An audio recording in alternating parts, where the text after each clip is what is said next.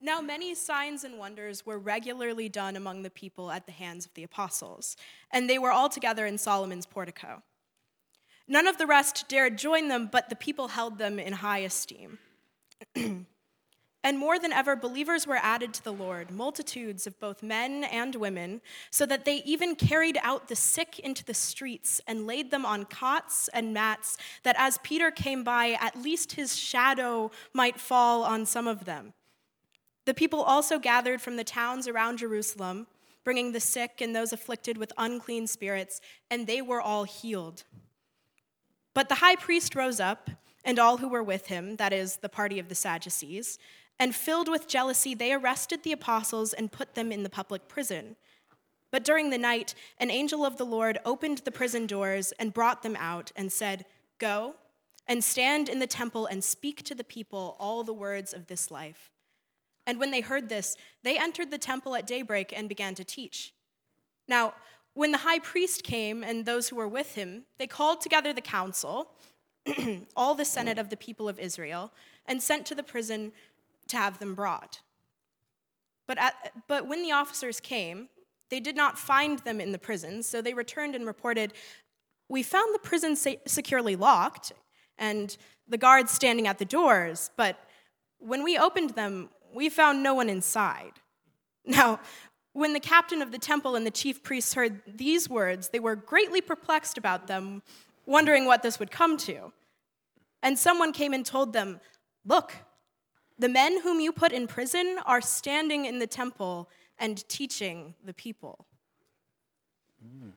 Oh, thank you, Claire. Oh, this is going to be fun this morning. It's a good passage. So here we see Peter and John. They're in the temple porch, this kind of area of the temple where the people would come and they gather. And we like to imagine that just as Jesus did, the disciples, the apostles, they taught and demonstrated what they were teaching. And so how do we apply what is going on in Acts 12 through 25 into our own world here today in East Fife in the 21st century? How do we partner with God to see his kingdom come in East Fife as it is in heaven? So I hope this morning that after delving into this passage, that we get a clear sense of what we carry as believers. So this morning we're first going to look at how God loves to use us and what that might look like and how we can do that. Secondly, we're going to look at what we carry and how we can release that into the world around us. And thirdly, we're going to look at opposition and how we can translate what is going on in Acts 5 into our own lives. And so before we explore this passage, I want to ask this question. I want to keep it in the back of our minds as we go through the next 15 minutes or so. So are we aware of what we carry and what we release as we walk in the culture that we live in? Are we aware of what we carry and what we release as we walk in the culture that we live in? You guys up for it? I'll take that as a maybe. If you were at DRA Ball last night, you're a student here, good luck. So let's begin. So first point is just God loves to use us. Verse 12 says that now many signs and wonders were regularly done among the people by the hands of the apostles. And they were all together in Solomon's portico. Oh, it came up on the screen. That's great. And so first of all, you may be wondering this morning, why does it say apostles? Why not disciples? And so, well, the Greek for apostle is apostle. I study Greek, that's really bad. And it means sent ones. So therefore the disciples, which is mathetes in the Greek, I got that one right. Mathetes can be translated as student, disciple, or apprentice. So the students now become the sent ones. I wonder if God wants to send us too. And so secondly, this verse here displays actually that the prayer of the believers that was going on in Acts 4 is actually being answered here in verse 12 of Acts 5. In Acts 4:30, they cry out to God. They say, "Stretch out your hand to heal, and signs and wonders are performed through your holy servant, Jesus." as we've seen in Acts 5, God stretches out his hand through the hands of the believers to bring about healing and signs and wonders. The kingdom of God is demonstrated through the hands of the believers. So pray to be used, and you will be used. God will answer that prayer.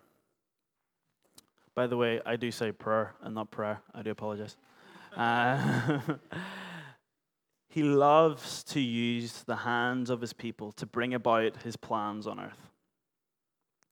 Just as he uses the hands of the sent ones, what would it look like if we prayed to be sent?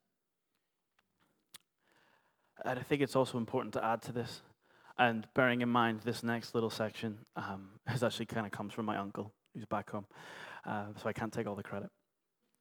But as well as praying for God to use us, we need to add posture to that prayer. We pray in faith, like the apostles do in Acts 4. Lord, stretch out your hand. But what we actually see in Acts 5 is they're adding posture to that prayer. They're stepping into that prayer by praying for people. And what happens is that, God moves and those prayers are answered. So, for example, you may be praying, God, use me as an encouragement to others, to those around me. And I encourage you, keep praying those prayers day and night. But what we actually need to do as well is we need to add posture to that prayer. So we press into being an encourager, sending messages to people, just encouraging them, reminding them of who they are.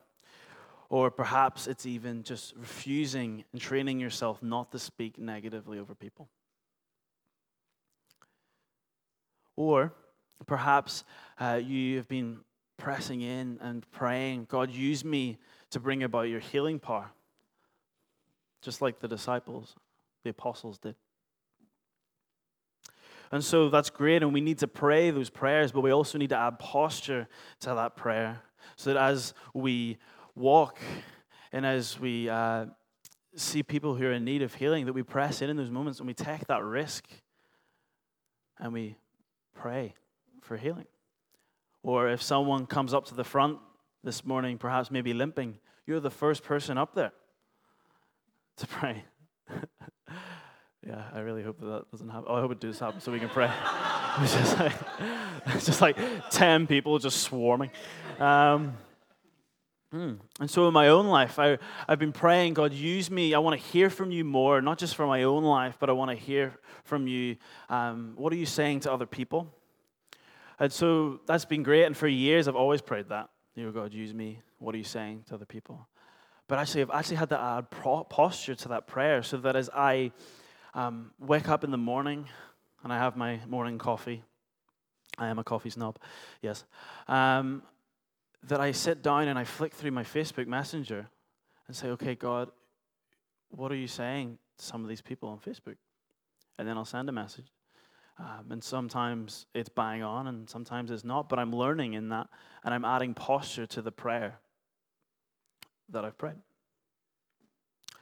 And so I wonder what it would look like today if we dared not only to pray, God, use me, but if we added posture to that prayer and we stepped out.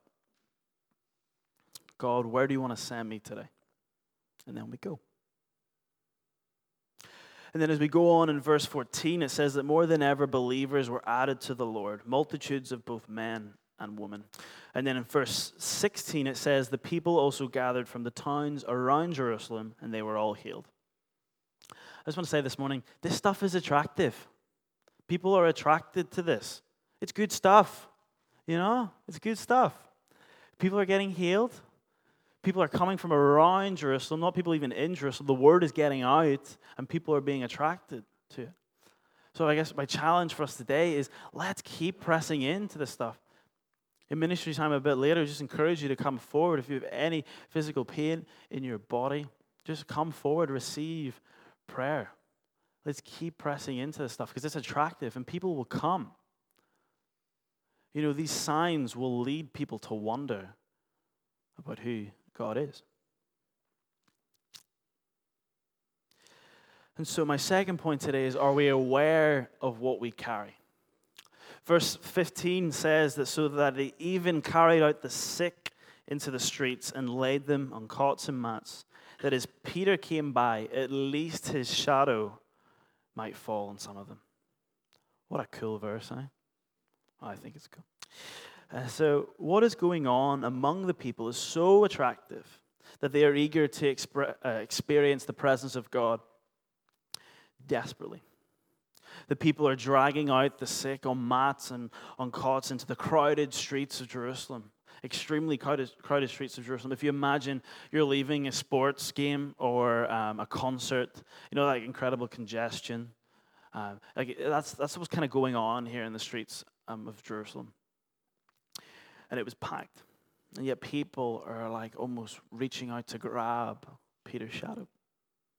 In the culture at the time, shadows had this almost like a negative connotation.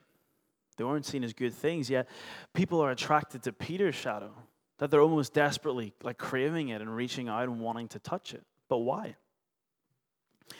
And it is because of the presence of God upon Peter as he walks the streets of Jerusalem. And the Greek word, the fall on in this verse is episkiazo, which means to overshadow. And it's used only 5 times in the New Testament. Each time it refers to the presence of God. John Wimber, founder of the Vineyard Movement, had a phrase. To be honest, he had many phrases. They're all really good. But there's one phrase he had, which is presence is the power. His presence is the power. And so,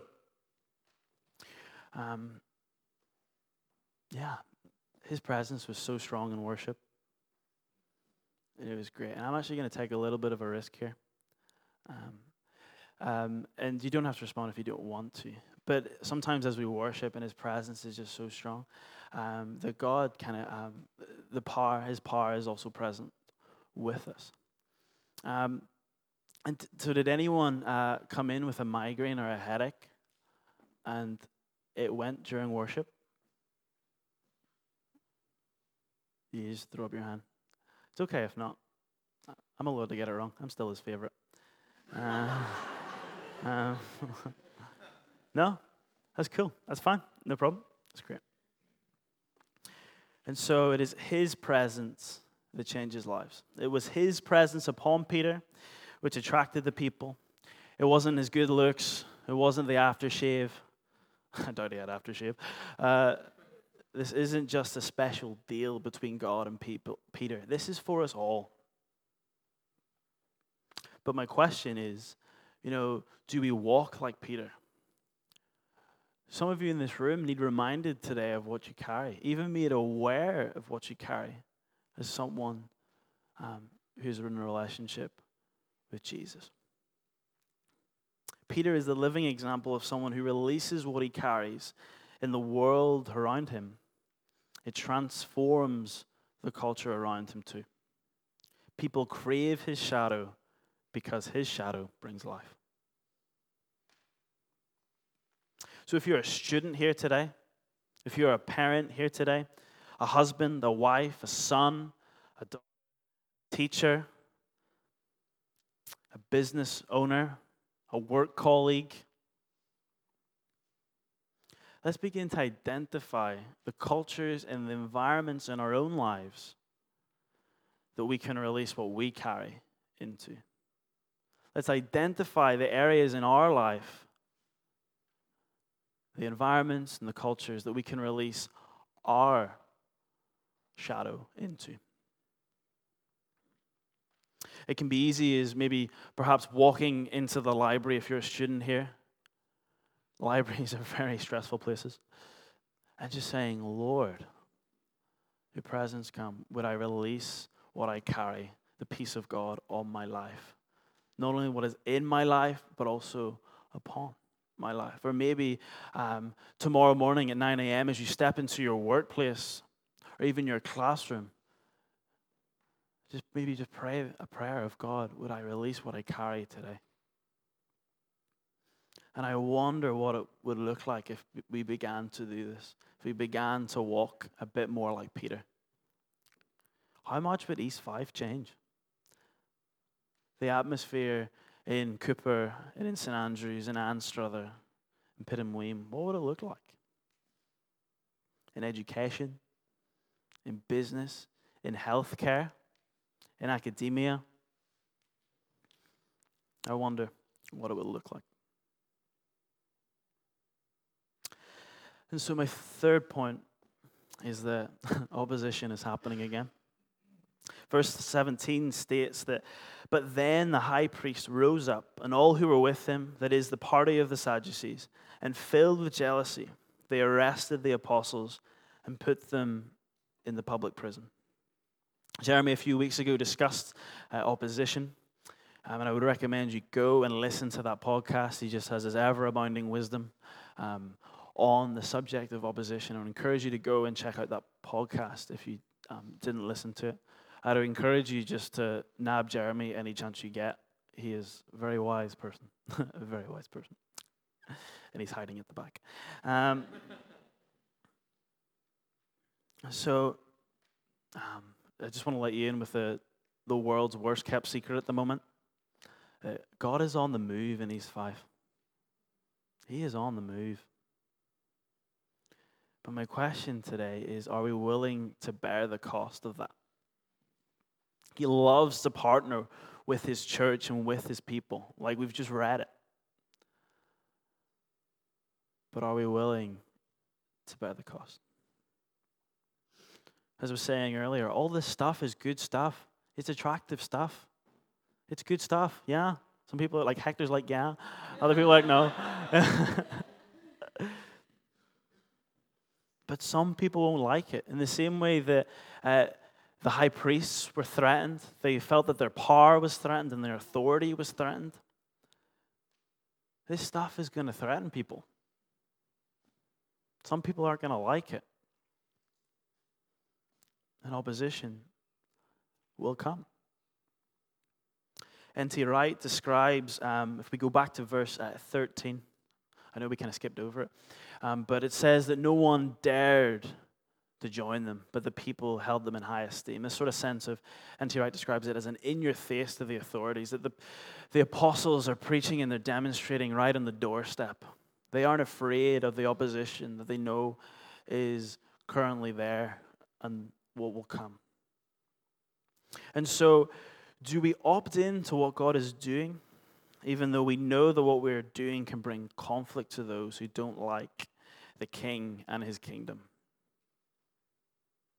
Do we opt in? Verse 19 to 21 talks about an angel of the Lord that breaks the apostles out of prison. However, it goes on to state in verse 21, I believe it is that the angel commands them to go back to the temple.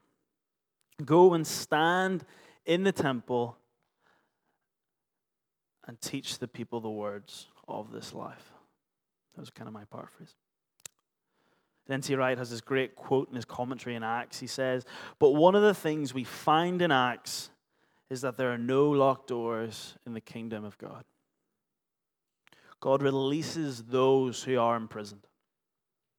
And here we see the reversing of the apostles' adversity, the reversing of adversity. And some of us need reminded today that God's purposes carry on even with failure and with opposition. God's plans for your life, God's plans for your family's life, God's plans for your friend groups, God's plans for East Fife will carry on even with failure and even with opposition. The apostles are released from prison and they're sent back to the danger zone. They are released and commissioned. Their adversity is reversed. And so as we come in to land this morning, I just want to reiterate again, the Lord is on the move in East Fife. There's that scene in The Lion, the Witch, and the Wardrobe, not the BBC version, but the Disney one. The BBC one is awesome. Mr. Beaver, they're in his home, and Mr. Beaver says, Aslan is on the move. And he whispers it. I cry every time. And it's true. Aslan is on the move. The Lord is on the move. But are we willing to partner with him? Are we willing not only to pray, Lord, your kingdom come, but are we willing to actually step out in faith and act it?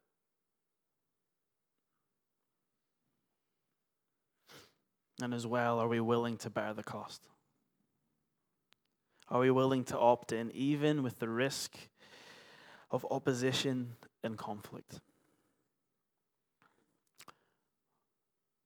And I want to leave you with this today. Are we aware of what we carry and what we release in the culture around us? And as well today, some of you need to know that opposition in your life is seasonal, but his plans are eternal. And so I just want to invite Jesse to come up. So why don't you stand this morning? We're just going to pray and just enter into a time of ministry. And so this morning, I think for some of us here, I do apologize, I kind of went on a wee bit. I feel like for some of us here this morning, you need to know that opposition in your life is seasonal. You need to know that his plans for you, his favor on your life is eternal.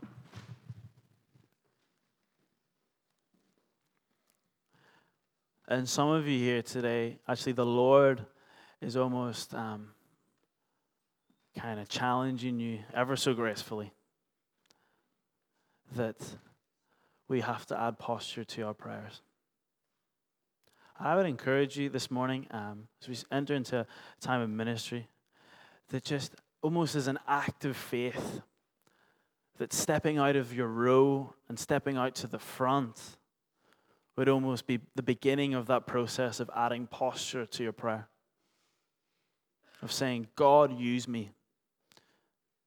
Use me to partner with you to bring your kingdom in East Fife as it is in heaven.